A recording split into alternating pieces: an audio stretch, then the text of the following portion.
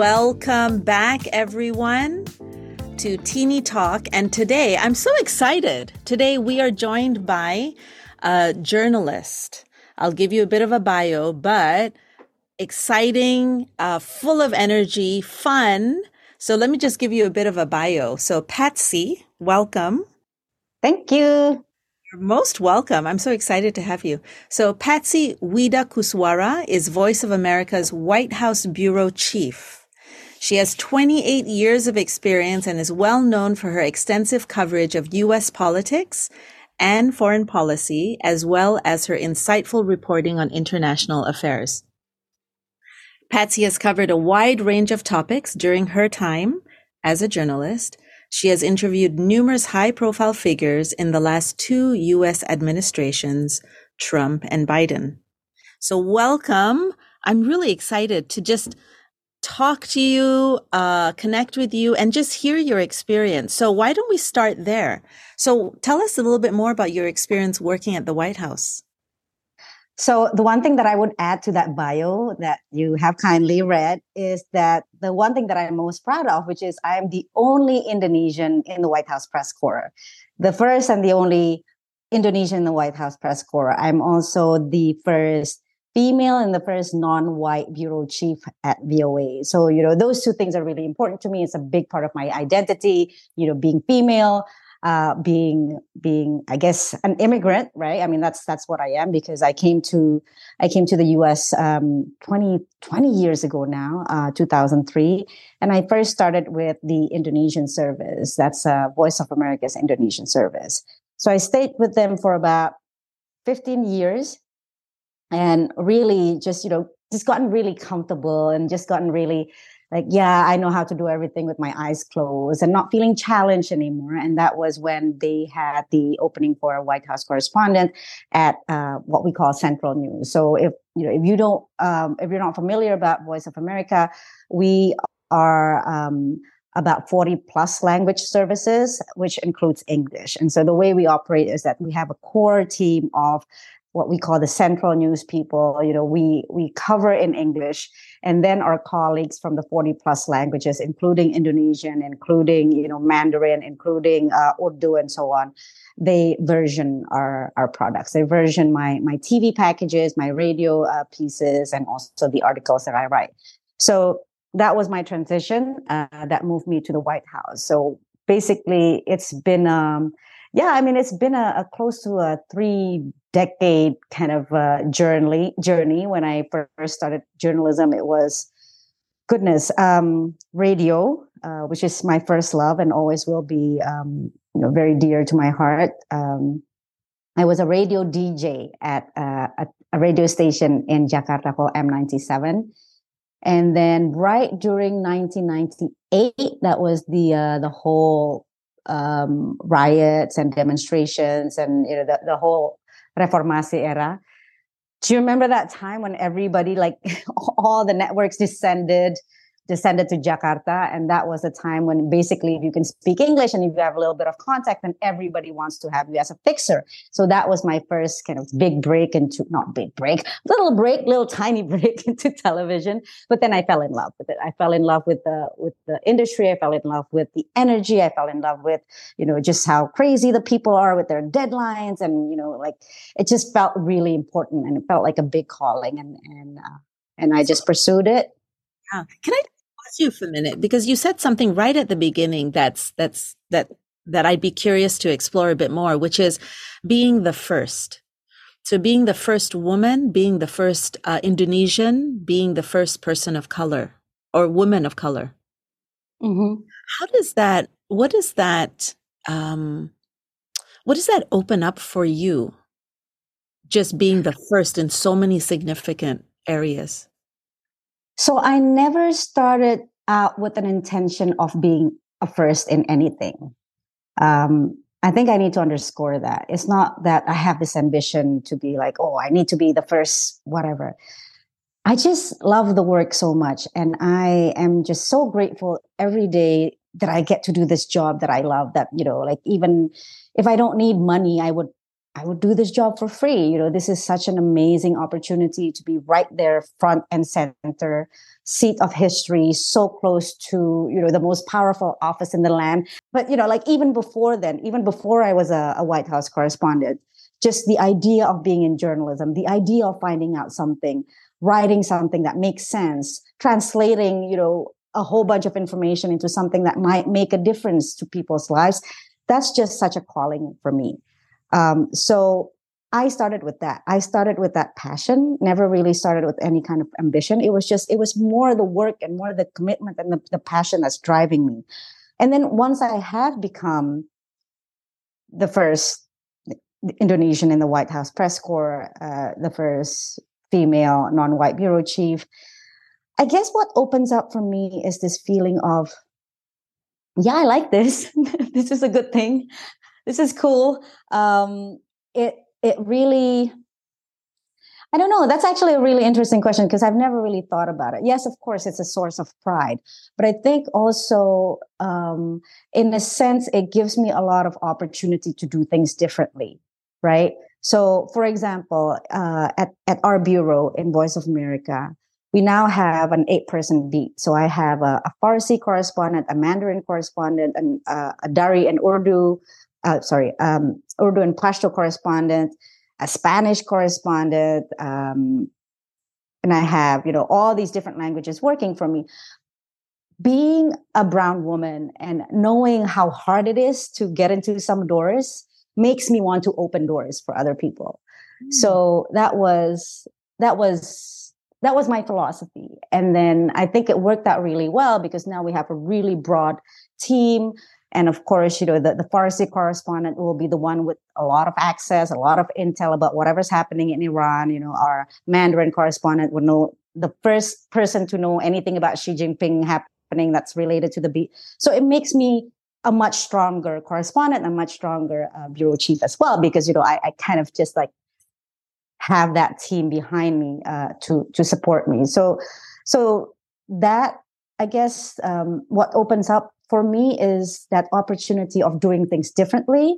Let me just tell you like a small anecdote, if I may. There was this, I don't know, like this rumor, right? This rumor that people started saying, oh, Patsy got the job because she's a brown woman. And then when I first heard that rumor, I was like, you know what? I hope I got the job as a brown woman because now I'm going to show everybody how this beat is run as a brown woman. I'm going to run it inclusively. I'm going to run it collaboratively. And so yeah, it's definitely a source of pride for me to do things differently because I'm a brown woman. Wow. There's so many things that you said that I'm like, okay, we can go there. We can go. I have so many questions. But let me start with. I'll try to keep it bite-sized for you next time. I tend to talk too much. I'm sorry. Well, it's not that. Everything you say is so interesting. So, this idea of responsibility. So, because of the position that you're in, because of the access you have, what sort of responsibility do you feel you have? Example would be either like maybe to educate people or to tell a story in a way that informs people. What is it that you feel you're responsible for? So professionally, as a journalist, my responsibility is just to tell the story according to, the journalistic principles of integrity, credibility, accuracy, fairness, balance, all of that. As a Voice of America journalist, I have an additional responsibility, which is to tell America's story to the world, which is our mandate, right? And so in doing that, it's telling the story as it is, the good and the bad. So, this idea, even though we're publicly funded, we're funded by American taxpayers' money, we're funded by Congress, but we have by law, a law that says that we have to be accountable, we have to be comprehensive, we have to be fair and balanced, we have to explain about the debate behind the policy and not just all the good things about the policy. To give you an example, I wrote a story. My last story that I wrote was about how Joe Biden seemingly was provided a question in advance at a press conference. And I thought, if this had happened to Trump, like all the networks will be covering it. But it seems like there weren't too many coverage on this issue. Certainly not from MSNBC or like the left leaning American press. And so I thought it was really important for us to do it, because if we would do it to one administration, we should do it to all administrations. So that's my responsibility, is to have the same standard in covering every subject, and try to keep any kind of bias out of it. Well, that's actually what came to my mind, which is if I link this to coaching, which is a lot of our audience listening in would be coaches, graduates from our coaching school, or people interested in coaching. One of the things for us is to be very conscious as we're working with a client, to be really conscious of our bias, so that I don't bring my bias into the conversation to influence my client. How do you report on a story, have a point of view, recognize your bias, but yet tell the story honestly, maybe neutrally, right? Mm-hmm. And in a way that's in integrity to the journalistic competence or requirements? I just feel like I treat every story the same, right? I treat every story the same. I treat every subject the same. You have to come at it from just a completely kind of a curiosity. You just come at it with a curiosity. You just follow the story where it goes. And obviously, as a journalist, you have all these standard practices, right? You have to check and recheck. You have to go to different sources. You have to make sure that you include different point of views and different perspectives of sources from different genders, different backgrounds. Those things are important, and I think by doing that, you're going to be able to present a much more comprehensive picture. So I don't know if that's the answer that makes sense to you, but for me, just treating every story the same, no matter who the subject is. For example, President Trump, right? President Trump was notorious to have contentious relationship with the media, and I was at the receiving end of that as well. I mean, he said numerous things about my outlet. He has dismissed me at press conferences. Obviously, there's a lot of fake news. And then when we go cover a Trump rally, there's a lot of negative energy and people shouting at us. But to me, that's not an issue. It doesn't really change the way I process my stories about Donald Trump. There's no, I guess the analogy maybe is if I were a surgeon operating on a tumor, however that tumor is behaving, I don't take that personally, right? Like, I'm not going to operate a tumor differently just because I feel like the tumor is this tumor is really annoying me by being malignant. No.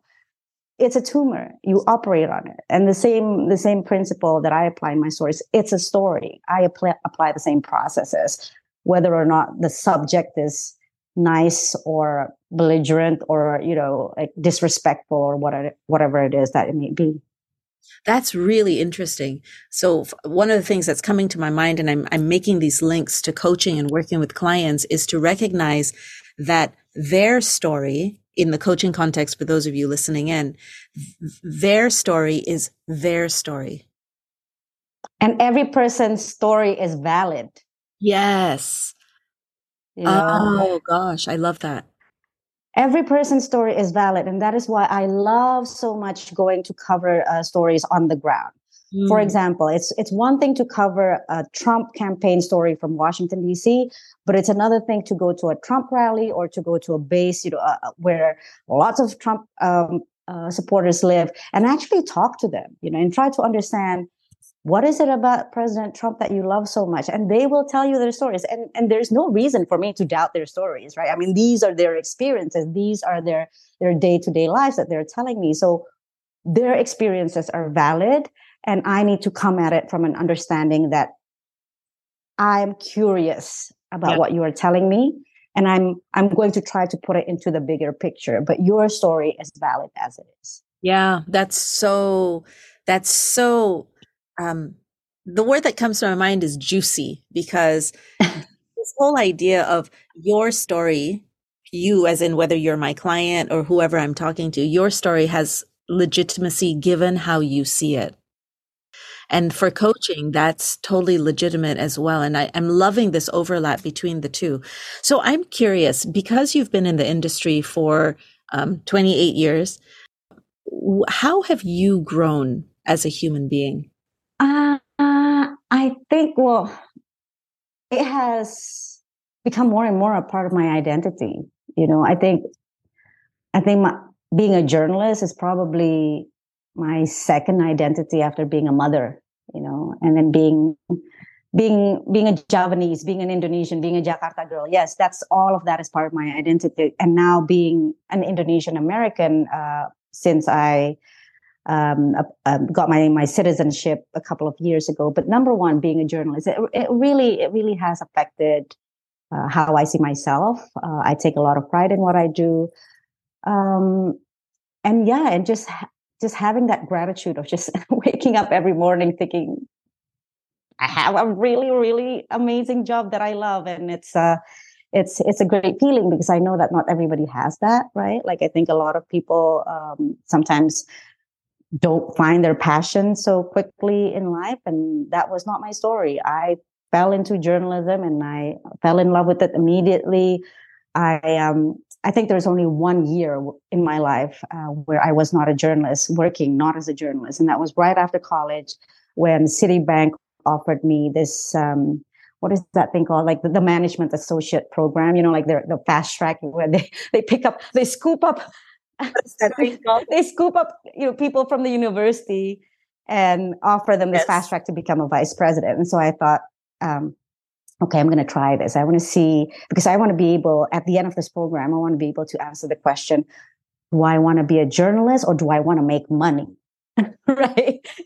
And then I realized the answer is like, I don't like making money. No, I'm just kidding. I'm not good at making money. Just making money doesn't make me happy. So yeah, so I returned to journalism. So what if I were to ask you 3 words that you would use to describe yourself, what would they be? Curious, definitely. Impulsive. Impulsive, that is something that I'm working on constantly. I would like to think that I'm also a very, very grateful person. So those 3 things. Yeah. The curious and the grateful, I'm happy and proud about. The impulsiveness is like, sometimes we need to work on that. That strikes me, because as I'm looking at you, the word that kind of hits me is bold. You feel really bold to me in your. That's because I'm wearing pink. I got the pink memo. It could be the color. And I'm just curious because when you described your identity, you said, I'm a journalist after I'm a mom, meaning being a mom is number one. How do those 3 words you mentioned spill over into who you are as a mother? Well, definitely being a mother is just like, come on, right? Like before being a mom, I thought these big words like love or fear, or gratefulness, like, yeah, I know what they mean. But then having a child is like, oh my God, no, I did not know what those words meant. Now I know what those words mean, right? Because there's nothing like a child that makes you feel like, okay, there's just no words for me to describe my love or my fear, right?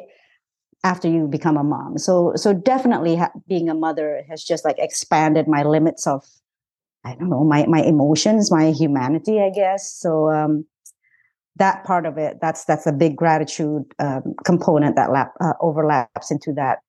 Curiosity, yes, of course, because having a child is like, it makes you curious all over again about the world, because especially when they're young. I mean, right now my son's 15 and he's kind of like too cool for anything. But when they're young, they're like, oh my God, mommy, why is this leaf green? I'm like, I don't know. I guess we need to find out. It's been an amazing journey, and I would not trade it for anything. I mean, I do believe that it's been also easy, like journalism has been easy for me, an easy path, an easy journey, and motherhood as well. I'm just super blessed to have my son who's like super chill. Your producer Sari knows him very well, and she would agree with me that he's just like such a cool kid and so sweet and so, I mean, he's 15, but he would still be okay with the public hugs. And yeah, he's just like a really cute and sweet and kind boy. Wow. So what is the future for you? Like, how do you wish to unfold as the future progresses in your career? So I would like to stay at the White House beat for at least another one administration, maybe even two. We'll see. And then after that, I think I want to do, I don't know, right? Like I have this idea of like, I want to be a war correspondent. I want to go somewhere where it's dangerous. Um, I've I haven't given up that hope, but I'm rethinking it in the sense that why do I want that? Like, why do I want to do that? Do I have anything to prove to myself, or do I actually want to chase the story if it's important? So that's still a question that I haven't really fully answered. But one more thing that I also want to do is I want to teach because I love mentoring. I love helping out, particularly women. I have a couple of mentees, young female journalists. I think this is our time to shine. And maybe some people would think of me as sexist, but I do feel that as female journalists, we do have a leg up in some ways than male journalists because we can do the hard hitting interviews, and we can also be compassionate when we have to talk about, I don't know, to survivors of breast cancer, for example, or when we're talking about the abortion debate or something like that. So I think it's journalism is a wonderful, wonderful career for women, and I want to help more young women get into it. What's your wish if we were to stand 20 years from now? What's your wish for women? What compels you? For them to try, to always try, always believe that whatever room you're in, you belong there. Have confidence. If you don't have confidence, fake it till you make it, right? Like I